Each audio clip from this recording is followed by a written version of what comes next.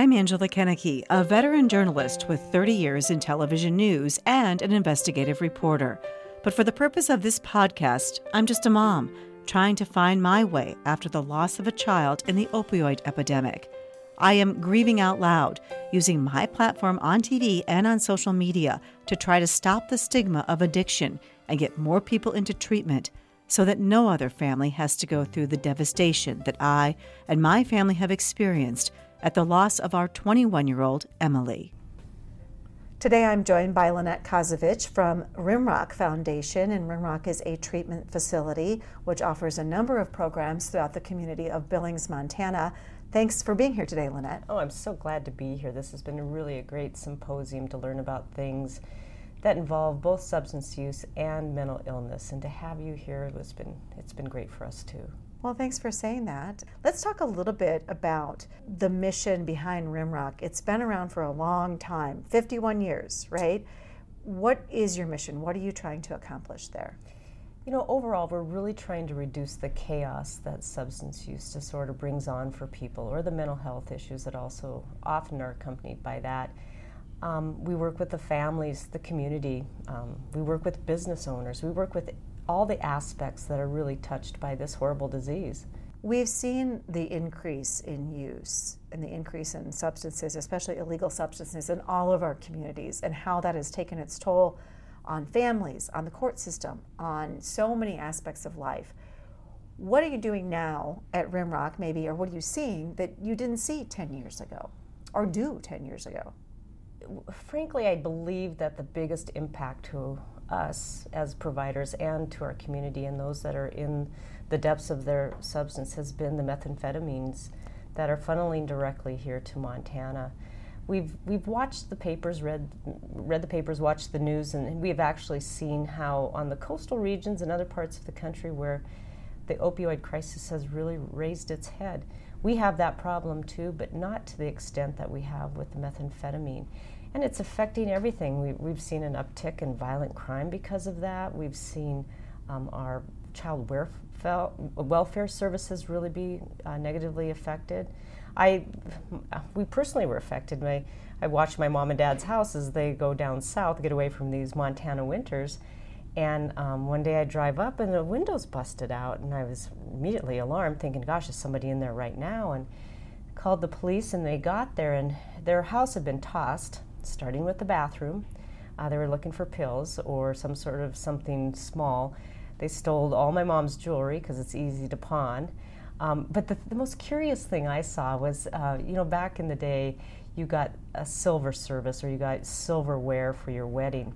My mom's silverware set was strewn on the floor. The forks and the spoons were missing, but the knives were left. And I said to the policeman, "What's up with that?" And he said, "Oh, these people are so savvy, they know the knives are hollow, but the spoons and the forks are solid silver. And so they'll just take those things that are easy to pocket and go pawn for the silver." I was shocked. I think, though, one of the things that we have a hard time understanding are these kinds of crimes that you're saying you were, personally affected your family by a crime, a drug-fueled crime. Many people who would never normally commit crimes, once they become addicted to these substances, start committing crimes. And I think that we classify everyone who uses this as a criminal, right? But they're human beings. Can you tell me your take on that? That's absolutely correct. And I'm with our patients sometimes as often as once a week in a formal setting to talk to them about their goals and other things like that. They are just people. And one of them had said one time, the drugs take away everything that you have, and all you have left is the drug. And then they end up doing things that they would never dream of doing. Petty crime, violent crime. It's a spiral they just can't seem to get out of, and I think that's where a lot of the shame comes from. They weren't taught that way, they weren't brought up that way necessarily, but when all you have left is the drug and you're a slave to it, you do those things that you would never do otherwise. So what's working over at Rimrock to treat people? Well, we really believe in long-term treatment, and not just 28 days. No, there's no magic number about 28 days. And we really feel it's like getting a booster shot. Even after we talked to people that have been sober for 28 years, 29 years, And they still get booster shots. They meet with a counselor, or they have a very good supportive group that they can commune with and really encourage each other. The challenges are great, though, because often the stay is dictated by an insurance company or Medicaid. And I think that's one thing in Montana that we're really starting to get a grip on is we're talking to our state legislators, we're talking to our Medicaid department and our state department to say, let's work together to really see what is best. We don't want to keep doing the same thing over and over again, a 20-day stay, a 28-day stay, when we could really make a much more impact on a longer stay that was really individualized for that person. Where does the money come from for that? Exactly. Montana is one of those few states, we don't have a sales tax. Just about everything is funded through a property tax. We expanded Medicaid back in 2015, and we've re-upped this past legislative session to make sure that those people that prior to now had no coverage whatsoever have some sort of safety net. That has been helpful, but it's also harmed us. As a provider, I'm speaking now, our percentage of Medicaid clients has gone up substantially, nearly tripled. And the reimbursement hasn't stayed up with the cost of doing the business. And so we work in advocacy a lot to see that we can get the legislation to understand it really does cost a lot to provide treatment. And if we can just get those basic costs met, we could make a bigger impact. Is it less expensive to treat somebody than to lock them up, per se? Absolutely. We were just seeing a slideshow not too long ago. Average costs of incarceration for one person for 1 year in Montana is over $30,000. And we know that the beginning of treatment we could do for maybe half that, and then drop them down to a level that even the cost would even reduce from there. Huge societal changes take time, though, right? I mean, it's almost like the way we've been doing things for decades and the way this problem has escalated hasn't really kept up with the way that we do things, right? Or the way we do things hasn't kept up with the problem. Let me rephrase that. So what is it going to take, do you think, for all of society to kind of say, yes, this is a better way to get a hold of this problem? We're losing so many people, so many lives. Even if they don't die, we've lost their potential, as a contributor to society.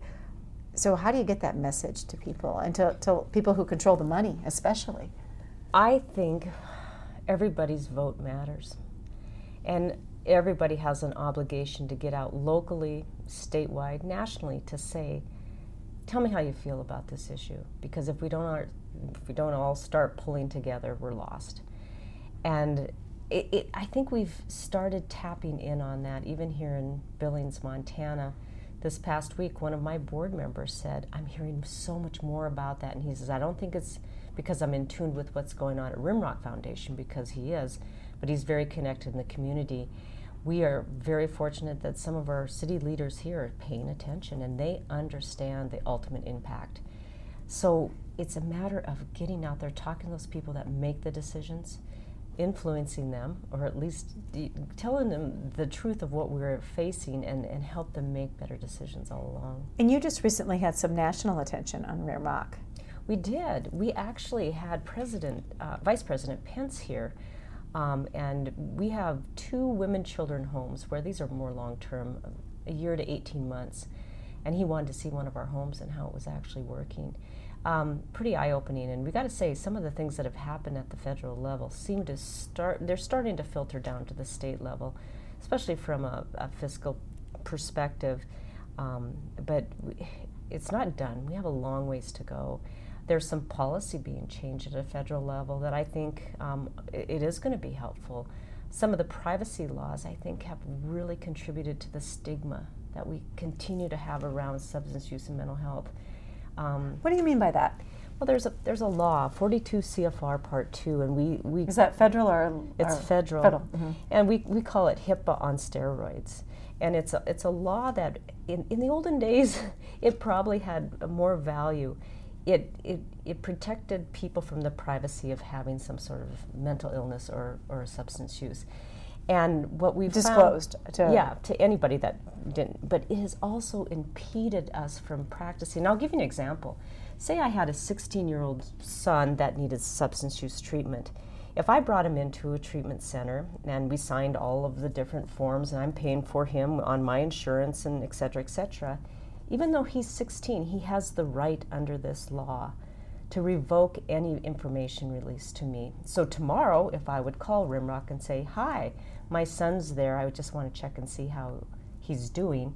If he has revoked my consent, they would say, I cannot confirm or deny that your son is here. And I'd say, of course he's there. I dropped him off. He's on my insurance. And once again, by law, they'd have to say, I cannot confirm or deny if your son's here. The only way we can break that law if there's imminent harm to themselves or others. The feds are looking at that, and they're saying that maybe that is too restrictive. Of course, we want people's privacy, just like HIPAA. We don't want people to know all your business about your health.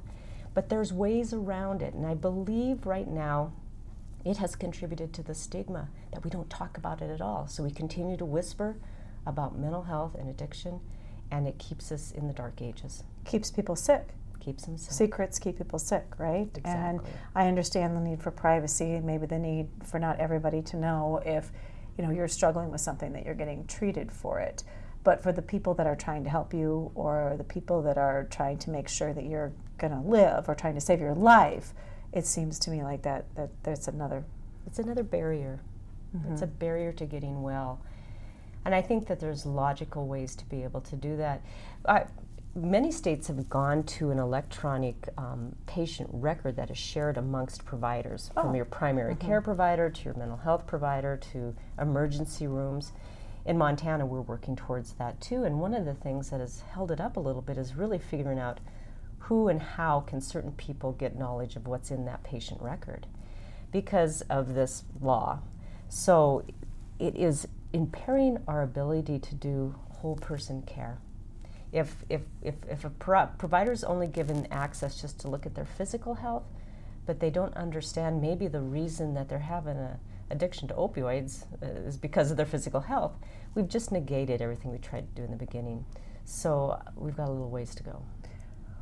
Also, Rimrock is a private nonprofit group. I think the thing that I've been learning a lot about and talking a lot about is the fact that addiction issues are often treated outside of the medical system, that physicians maybe get 1 day of training. Everybody else in the medical profession, it's an elective. Do we need to have better education among our health systems and among our healthcare providers on this issue? Do we need to have more screenings? We do. More partnerships. Exactly. I'm a nurse by training, and I even remember when I had patients on the floor and I'd be looking at their chart and they're in for some gallbladder disease and their secondary or tertiary diagnosis was alcoholism. We never even paid attention to that. It's like they're here for their gallbladder, right? The big movement that we're seeing right now, and we're very active in it in Montana, and I'm so hopeful, is the integrated behavioral health model. Teaching primary care or obstetricians or others, internists that are on the front line of physical health to recognize those things that do interrupt whole person health. And then making a correct referral to a behavioral health specialist or an addiction treatment. The Behavioral Health Alliance of Montana has been working with the Primary Care Association here also to see how we can do some very strategic integration so we don't see that separation anymore. Let me ask you how you feel about better, higher standards for addiction treatment facilities, for a more unified standards across the board, because as you know, Rimrock is a very reputable place. You've been around for 51 years. You're doing good work. You're a nonprofit, but anybody can hang up a shingle and call themselves a treatment center, right? So have you seen that in action, and what do you think are the best practices that maybe all states or even the federal government could adopt to try to avoid some of those, what do they call it, like treatment scams? Yeah, the pop-ups and where it's beneficial for them to get treatment over and over again, financially beneficial to the center. They don't really have an interest in seeing people get well. Right. We've heard about these stories, right? They're there. And on a national level, some of the national organizations that we belong to have really taken this to task to say this can't happen anymore, this false advertising, these mills. I think standardization is the key. If you cannot prove quality and service in any sort of delivery model, they should not be allowed. We are CARF certified, and it is hard to be CARF certified. Our state does a pretty good job of monitoring to see if people are staying up to standards, but there's only so few of them also. It was a kind of controversial here in Montana a couple years ago as they opened up access, and I said, I'm all for that. We want to get people in as soon as we can, as long as the state continues to check on quality to make sure that the people that are opening up are delivering what they are supposed to be. So do you think that's a state-by-state issue where each state would decide its own standards and qualifications for someone to call themselves a treatment center? I think it has to have two levels of checks and balances. I think the feds, or a national organization that has some standards that must be adhered to, and whether that's the federal government or an organization like CARF, and the state have to partner to assure that those things are happening. We were really lucky. Many years ago, many states signed on to the nursing compact where you could go from state to state as long as you proved your credentialing were meeting the standard of care. So I could be licensed in North Dakota, South Dakota as a nurse in Montana. I think that kind of thing could also be done with treatment centers. And that gives us, and then have the states check that to make sure that they really are adhering to the standard that maybe the federal or a regulatory body has set. A couple of difficult things for families. One is just getting their loved one to go to treatment in the first place. It can be a really hard thing because it's the only disease where people deny that they have anything wrong with them. The other thing is, how do I know where to send somebody? How do you know what is a good treatment facility? How do you know what is the right treatment facility? Because each individual, I think no two addiction is alike, right? And so no two treatment is truly identical. How do you know? I think you and I and most of us would probably, first thing we'd do, we'd get on a website and we'd Google treatment research, services in Montana. And granted, you could have a really good web developer and have a beautiful page and terrible services, or vice versa. You spent all your time having great services and have a terrible web page. I think calling the facility and talking to those people, if you get somebody on the line that isn't passionate about the services that are provided, that aren't informed about what kind of things they could do for your loved one, you need to make another call and maybe another call. I think that is the key, because people that are in this field, frankly, I'm going to say it, aren't doing it for the money. Nobody's getting rich. Nobody's getting rich, right? A third of our our employee population are in recovery themselves. People that are passionate about this field, you will know it. And those people want to stay up on their skills. They want to make sure that their patients do get well or get down the road to wellness. So that's how I'd recommend shopping around. And then the whole road to recovery can be one that is really tough. Yes. We have a family week once a month where the families come. It's intensive. It's a lot of didactic. They learn a lot about the brain disease, but they also learn a lot of coping mechanisms or how to deal with codependency, things like that. And one of the comments, I see all the evaluations, and one of the comments I get that breaks my heart because I feel we have not got the message out there as well as we could is they say, I didn't need to hear that thing about relapse. And our message is relapse is part of this disease. What we're trying to help you is gain some of those skills to deal with the relapse and understand why it happens and what you can do. So it's a barrier for the person hearing the message too. You want a cure. You want to fix a 30-day fix and everything's fine. And then if you do relapse, then you've failed, right? Right. Which is really a horrible thing for the person in recovery to carry around with them as well. Exactly. And still, I think a lot of society believes that. I'll be at our legislation every other year, and I'm walking around with our outcomes booklets, and what I'm trying to show to them, look how many more people are employed or have a home or are reunited with their children, and they have good spousal relationships, and everything is starting to gel for them. And I'll get the question, what's your success rate? And I always answer with, what do you mean? How many people relapse? And I said, that's not a success rate. I mean, we don't punish people that have diabetes and all of a sudden have a spike in their blood sugar. they haven't failed. They're getting back into their program so they can have those normalized blood sugars. It's the same with addiction. The only thing that's so scary about relapse today are the potency of the drugs out there. So you've got fentanyl, deadly fentanyl, a synthetic opioid being put into so many things. That relapse is dangerous. It is very dangerous. And if it's a natural part of recovery, then what do you do about this problem? It is so frightening. It is. We introduced to our program about a year ago Narcan with our families, showing them how to use it, to have it. What do you think about fentanyl testing strips? Those are available too. They are too. And that's something we haven't introduced yet, but we've talked about it with our leadership team. But anything that we can do to just heighten awareness. Right. And look for those signs and intervene early. I mean, it sneaks up on you. I mean, it's shocking, but anything we can do to arm people for preventing those things. Well, thank you so much for taking the time out to visit with me. It's been a pleasure to meet you and to learn more about Rimrock, too. It's been my pleasure. Thank you so much, Angela. I believe we can all learn from each other as we walk through life, and by sharing our suffering, we can lessen the suffering of others. Until next time, wishing you faith, hope, and courage.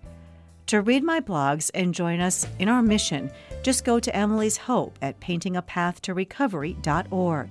Also, please rate and review this podcast. Thank you.